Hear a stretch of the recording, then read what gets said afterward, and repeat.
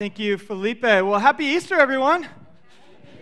So great to be with you here today. A couple things, just in case you didn't know, we always reserve some seats in the front row. So if you were looking for somewhere, I don't know why, but there's some open there for you today. A couple other things that I want to make sure you know. If you are a guest, we would love to meet you, and our guest connections team in the back, in the plaza right afterwards, they have a gift for you, a little gift card in there, as well as this really cool reusable shopping. It's very Encinitas style. So, if you're like me, every time you go in the store, you forgot your reusable bags. And so there's one you can have from our gift to you, as well as there's a little gift card in there, and we'd just love to meet you. So go afterwards to the guest services table in the back to the connections booth, and they would love to get to know you. So, well, it's great to be with you here today. We've already done it once, but there's this ancient Christian tradition that when we talk about the resurrection, someone would say, "He is risen," and you would respond by saying, "He is risen indeed." I know many of you already picked up on that, but so let's try it. Let's just kind of warm up a little bit. He is risen. Oh, you're already there. That's great. So this is for us on Easter morning for Christians, is really the biggest event of the year for us. Christmas is awesome. It's so fun. It's great. But without Easter, Christmas really isn't anything different than a few gifts, right? So Paul says this in 1 Corinthians chapter 15, without the resurrection of Jesus, we as Christians should be pitied among all people. If Jesus did not rise from the dead, then our faith is useless. So you can't elevate this day any more than that. That what happened on this day is the difference between having a worthless faith and a faith that makes a difference. To believe in a God who's just maybe a con man, or the true and living Lord who rose from the dead. And that's what we celebrate and believe today, because we do believe he rose from the dead. Amen? Anyone agree with me on that? So that is what we're going to celebrate here today. You know, there's a phrase that says, perception shapes reality. Maybe you've heard that and used it. And the phrase is a great phrase, but it's not totally accurate, right? Perception shapes our perception of reality. But sometimes our perception of reality is not reality. Sometimes our perception can be off. I remember a few years ago, I was on a plane, and I consider myself, I feel pretty young. I'm like young millennial, and who grew up in the 80s. What? What last? Yes, my formative years were in the 1980s and early 90s, so I get it. But I was a youth pastor for many years, so I always felt I feel younger. I feel like I can relate. You know, I know some of the cool phrases and lingo, some of it. And so I feel like I relate. But I was on the plane a few years ago, and by myself, and I was sitting in my aisle seat, and then there was someone she was probably about 25 years old on the window seat, and there was nobody in between in the middle seat. And we just did our usual, "Hey, how you doing? I'm about to put in my AirPods, so you ignore me the rest of the time." That kind of, that first little thing that you do when you get on the plane. And so we were saying hi, and then I looked, and coming down the row was another guy, probably about 25 years old, a young adult, who looked at us and gave us that look where you thought, someone's in the middle seat. But he comes, he said, "Hey, this is my row." And then he says, are you two together? And I kind of laughed and was like, "Oh," and we both said no, and I laughed and just thought, man, I'm happily married for 25 years. I didn't say that, but I was just thinking in my head, but he thinks that here I'm, probably young married with this 25-year-old or something, and we're together. And we said, "No, we're not." We both laughed. He goes, "Oh, okay." He goes, "That's great." He goes, "Because I'd hate to break up father and daughter."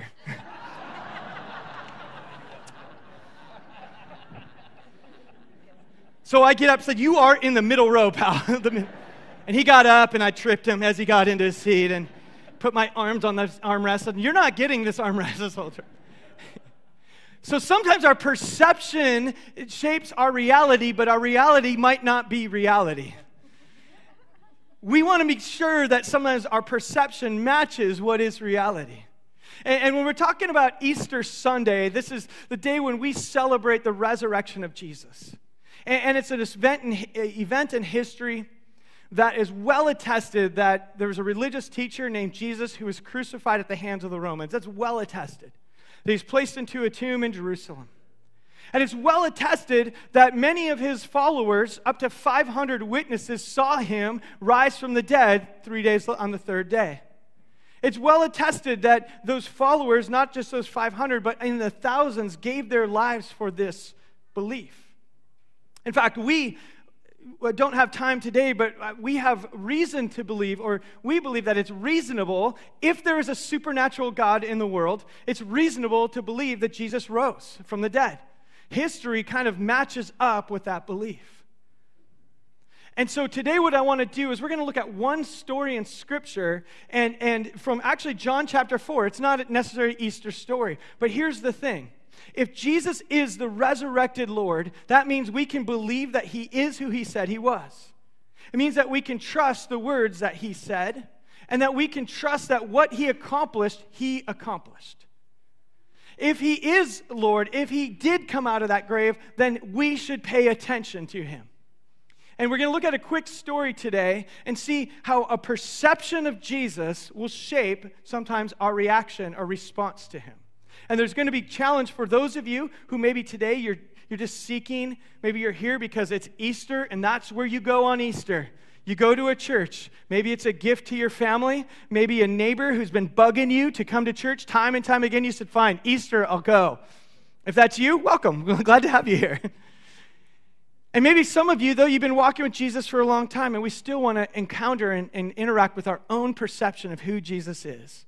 So let's look at this story. In John chapter 4, it starts this way. In John chapter 4, pick it up in verse 4. Because our perception changes everything.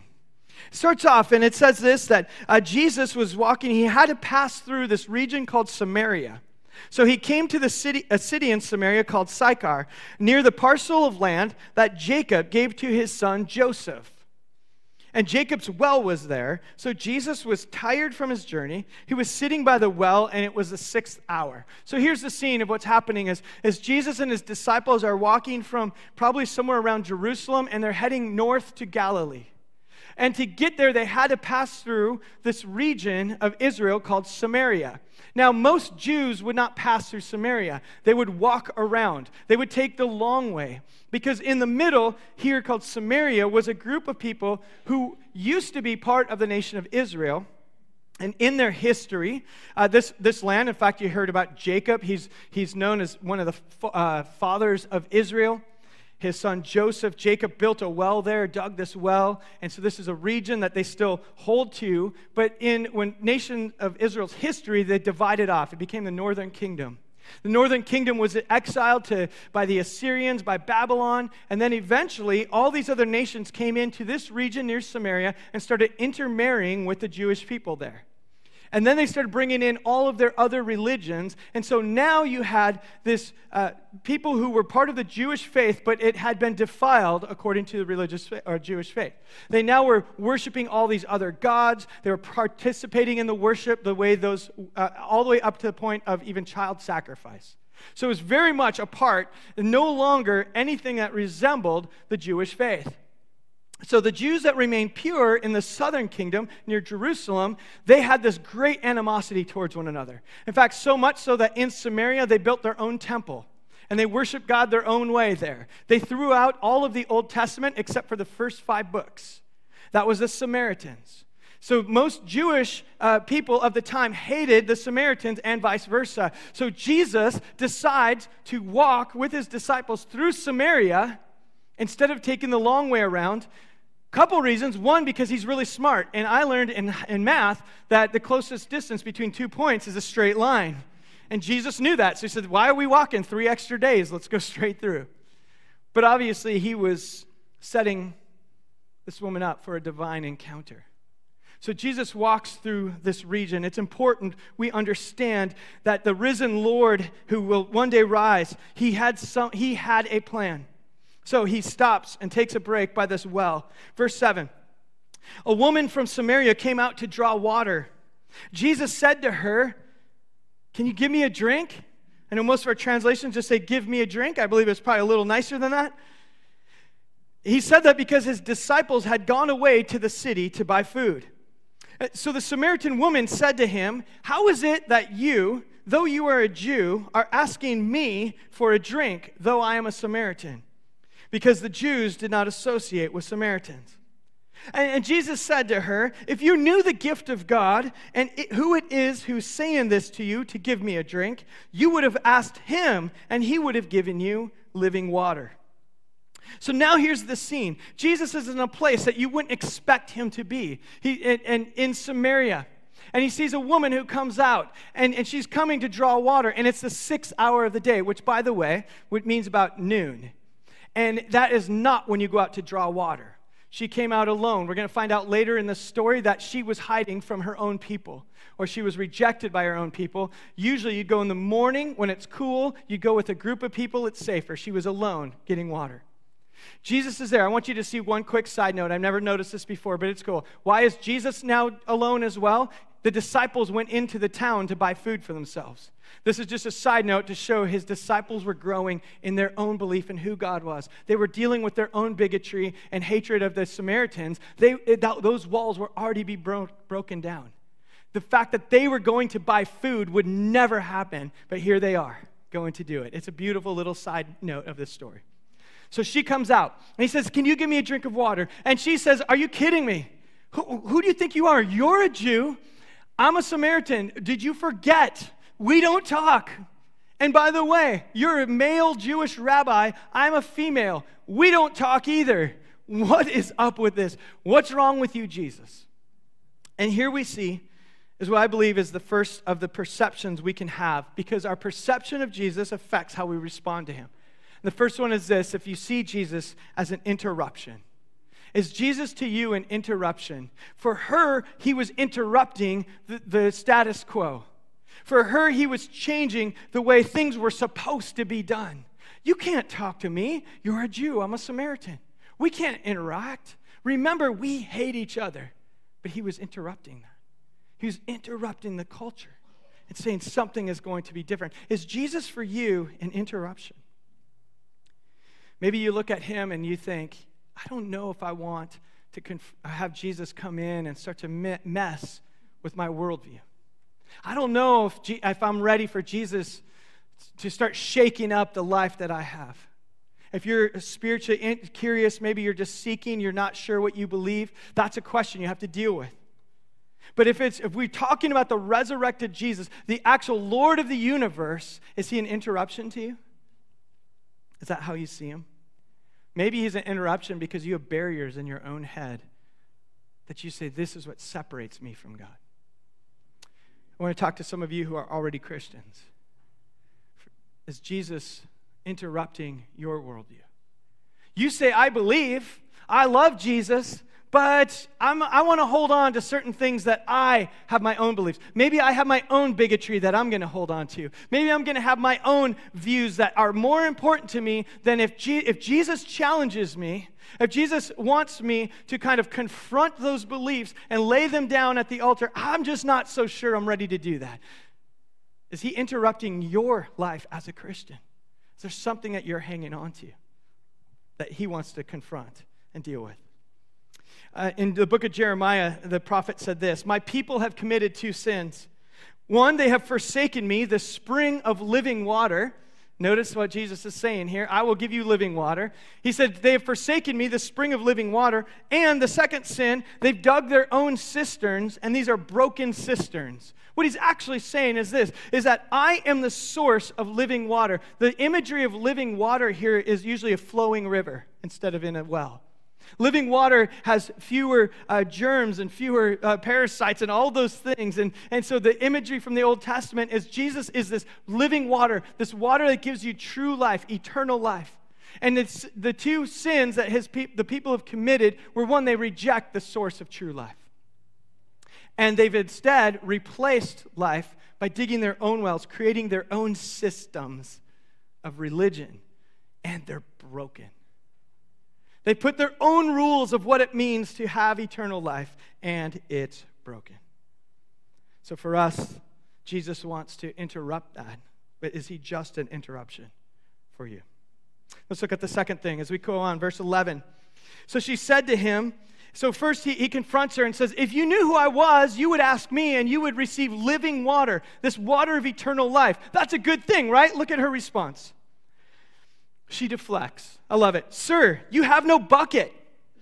and the well is deep. Where do you get this living water? You're not greater than our father Jacob, are you? He gave us this well. He drank of it himself, his sons and his cattle. Jesus answered and said, everyone who drinks this water will be thirsty again. But whoever drinks the water that I give will never be thirsty. The water that I give will become in him a fountain of life, springing up. I will give you true life. And this is, by the way, referring to this messianic passage in Isaiah 49, where it says, they will no longer hunger or thirst, nor will the scorching heat or sun strike them down. For he who has compassion on them will lead them, and he will guide them to springs of living water. So here's the next thing now. Jesus says, I can give you living water. I can give you something else if you knew. And then what does she say? Well, where's your bucket? If you're going to go get water, well, then where's your bucket? Where's this living water? Where's that coming from? In fact, you think you're better than Jacob? Do you think you're better than Jacob? 1,000 years ago, he built this well. Not only did Jacob and his kids drink it, but his cows drank from this water. And you have something better than that? She's confronting him with it. Really? You think you have something more? And he says, but whoever drinks the water I give, you'll have this fountain of water. In fact, it's more than just this water. It's eternal life. Look at how she responds, verse 15. So she says, sir, give me this water so I will not be thirsty, nor, catch this, have to come all the way out here to get my own water. She's thinking, right? What she decides is, wait a minute, Jesus, if you have water that will make it so I don't have to make this walk every day, I'll take it. See, the walk was a walk of shame for her, we're going to find, because she has a lifestyle that she was hiding, as I mentioned. And she's saying, if you can give me something to avoid that, I'm all in. Here's a second perception we might have of Jesus. It's this. Do you perceive Jesus as just a nice addition to your life? What she was perceiving as, wait a minute, okay, all this talk about living water, that's great, but can you make it so I don't have to walk out here every single day and get my own water? Let's just get down to the really, what do I need to do to get that? I'll take that. Do you perceive Jesus as just a nice addition, maybe a genie in the bottle? You're waiting for him, you're saying, hey, I will obey, I will follow you, but what am I going to get for it? What's the transaction? How are you going to make my life more convenient? What are you going to do, Jesus, to make my life better? You're just a nice addition. So what am I going to get in exchange? Is essentially what she's asking. How will you make my life easier? The question for us here today is, what conditions are you putting on Jesus? Is he just a nice addition to you? Is that how you perceive him? He's just part of life that we add on. Again, for some of you, maybe you're not yet a follower and you're deciding, do I follow this God? What will that do? Maybe some of you are Christians, and in you, you still sense that there's something missing because you've been treating Jesus like a transaction. Like he has something you're waiting for him to meet your needs. You're saying, why, if I follow you, does evil still happen around me? Why, if I follow you, do bad things happen to good people? I don't know, Lord, can you just prove yourself a little bit more? And you're seeing Jesus as just an addition to your life. Jesus is not saying, I want to be an addition. He's saying, I want to give you a spring of living water, eternal life, to give you the life that you're created to live. It's going to be revolutionary life. It's something very different than just an add-on. It's not just to quench your thirst right now. It's to fulfill the longing in your soul.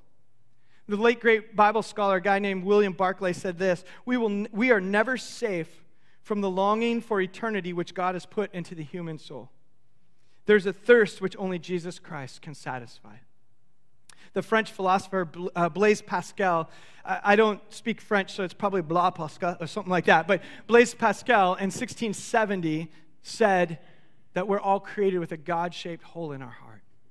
And no matter what we try to fill it with, if it's not what we're made for, the life we're made to live, we're always going to be longing for just something a little bit more. Some of the most satisfied people I know in the world still would say that it feels like there's just something missing. And when we see Jesus as just a nice addition, we can miss out on that. So let's continue with the story. Third thing is this. So he says, no, I'll give you eternal life. I'll give you this water. She says, give me that water. How great. I'll never have to make this walk again. And Jesus says in verse 16, okay, go call your husband and have him come out here. Let's have a conversation with him.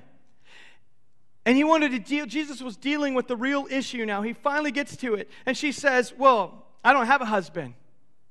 And Jesus said to her, well, you've said correctly that I have no husband because you've had 5 husbands. And the guy you're currently with, he's not your husband. How is that for a, wait a minute, who are you kind of guy? He said, you're right. You've had 5. And the woman responds to Jesus, verse 19. She says, sir, seems like you might be a prophet. Isn't that great? She said, wait a minute. How did you know the deepest secrets of my life?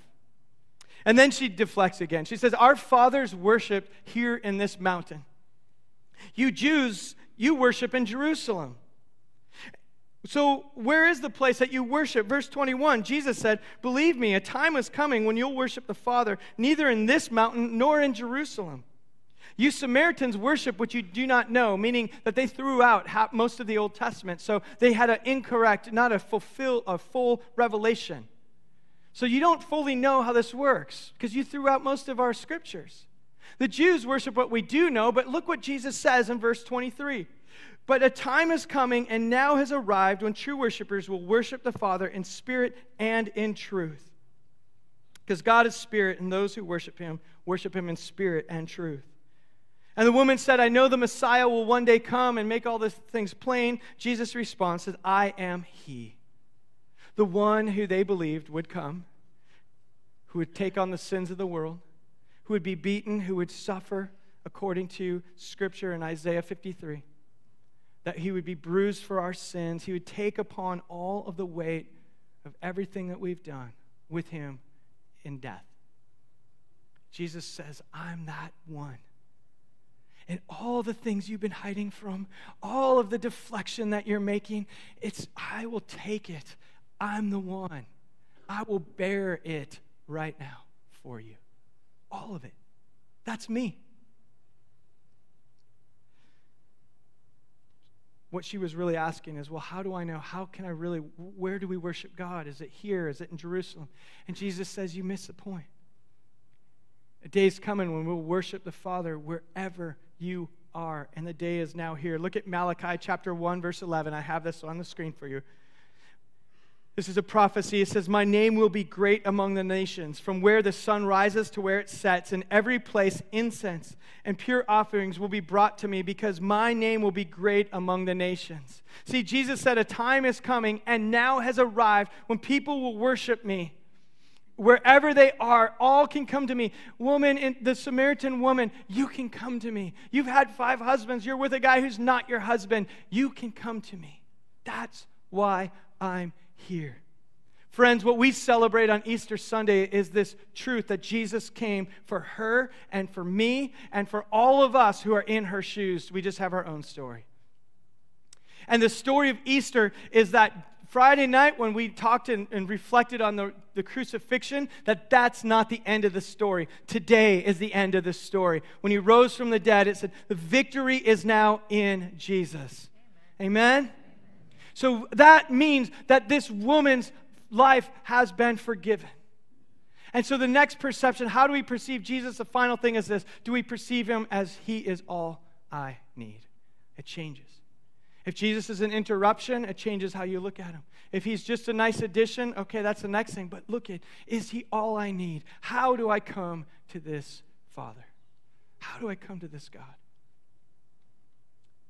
Today, that's what we want to confront. Do you perceive Jesus as all you need? Or is he just that nice addition? Is he just an interruption? Or is he enough for you? And friends, I want to tell you, Jesus is enough for you.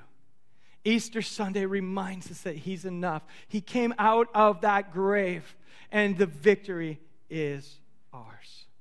It's now here. So how will you respond to this Jesus?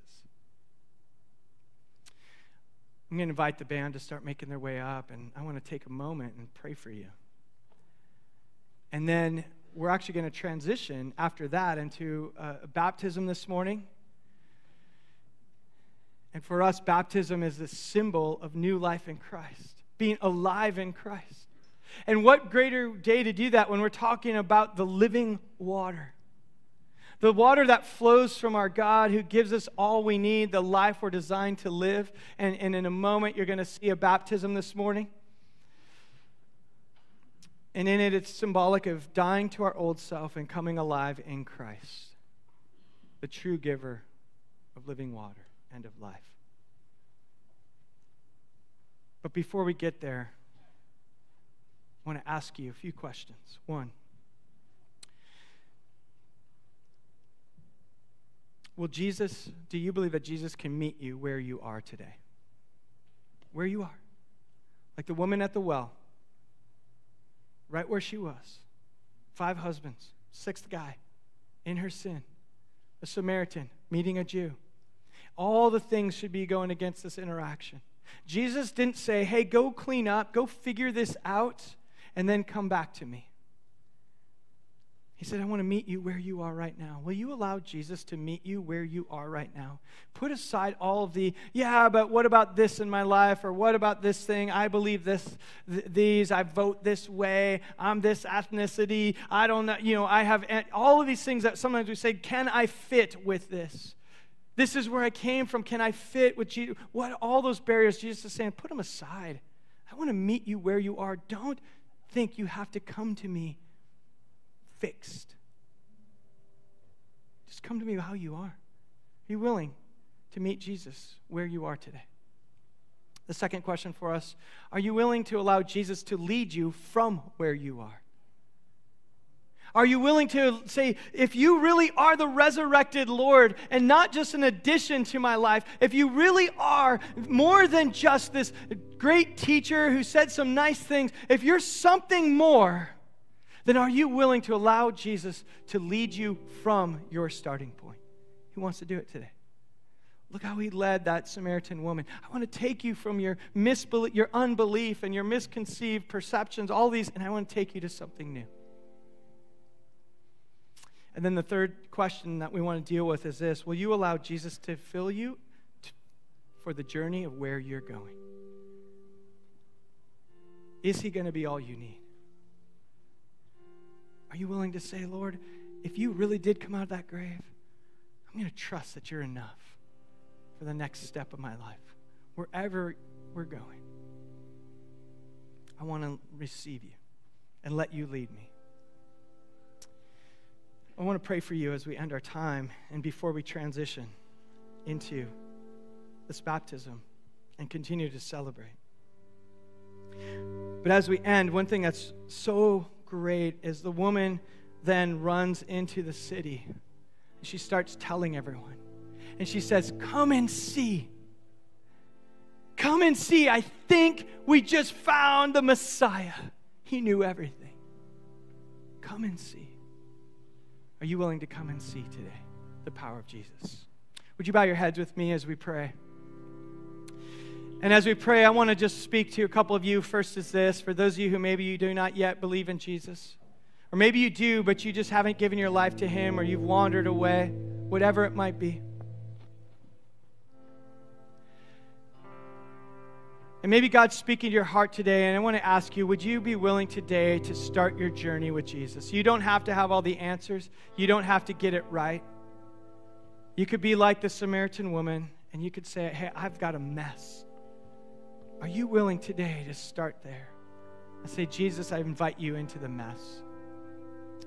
If that's you today, would you pray this prayer with me in the quietness of your heart? Just pray, Lord Jesus, I believe in you. I ask you to forgive me for my sins. Would you bring new life, the eternal life, to me? And fill me with your Spirit for my life from this day forward. And if that's you and you prayed that prayer today, all of heaven rejoiced over you. And I would love for everyone just to keep your eyes closed. I would love to know if you prayed that prayer so we could be praying for you. Would you just look up and make eye contact with me? I'll do my best to see. If that's you with that prayer today, I would love to just pray for you. Maybe it's a prayer you're coming back to the Lord. It's great. Any of you out there?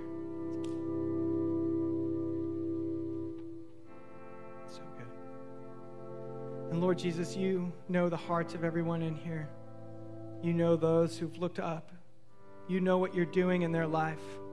And Jesus, I pray now that just as you did with the woman at the well, Lord, would you remind us that in you is eternal life, and it is all we need.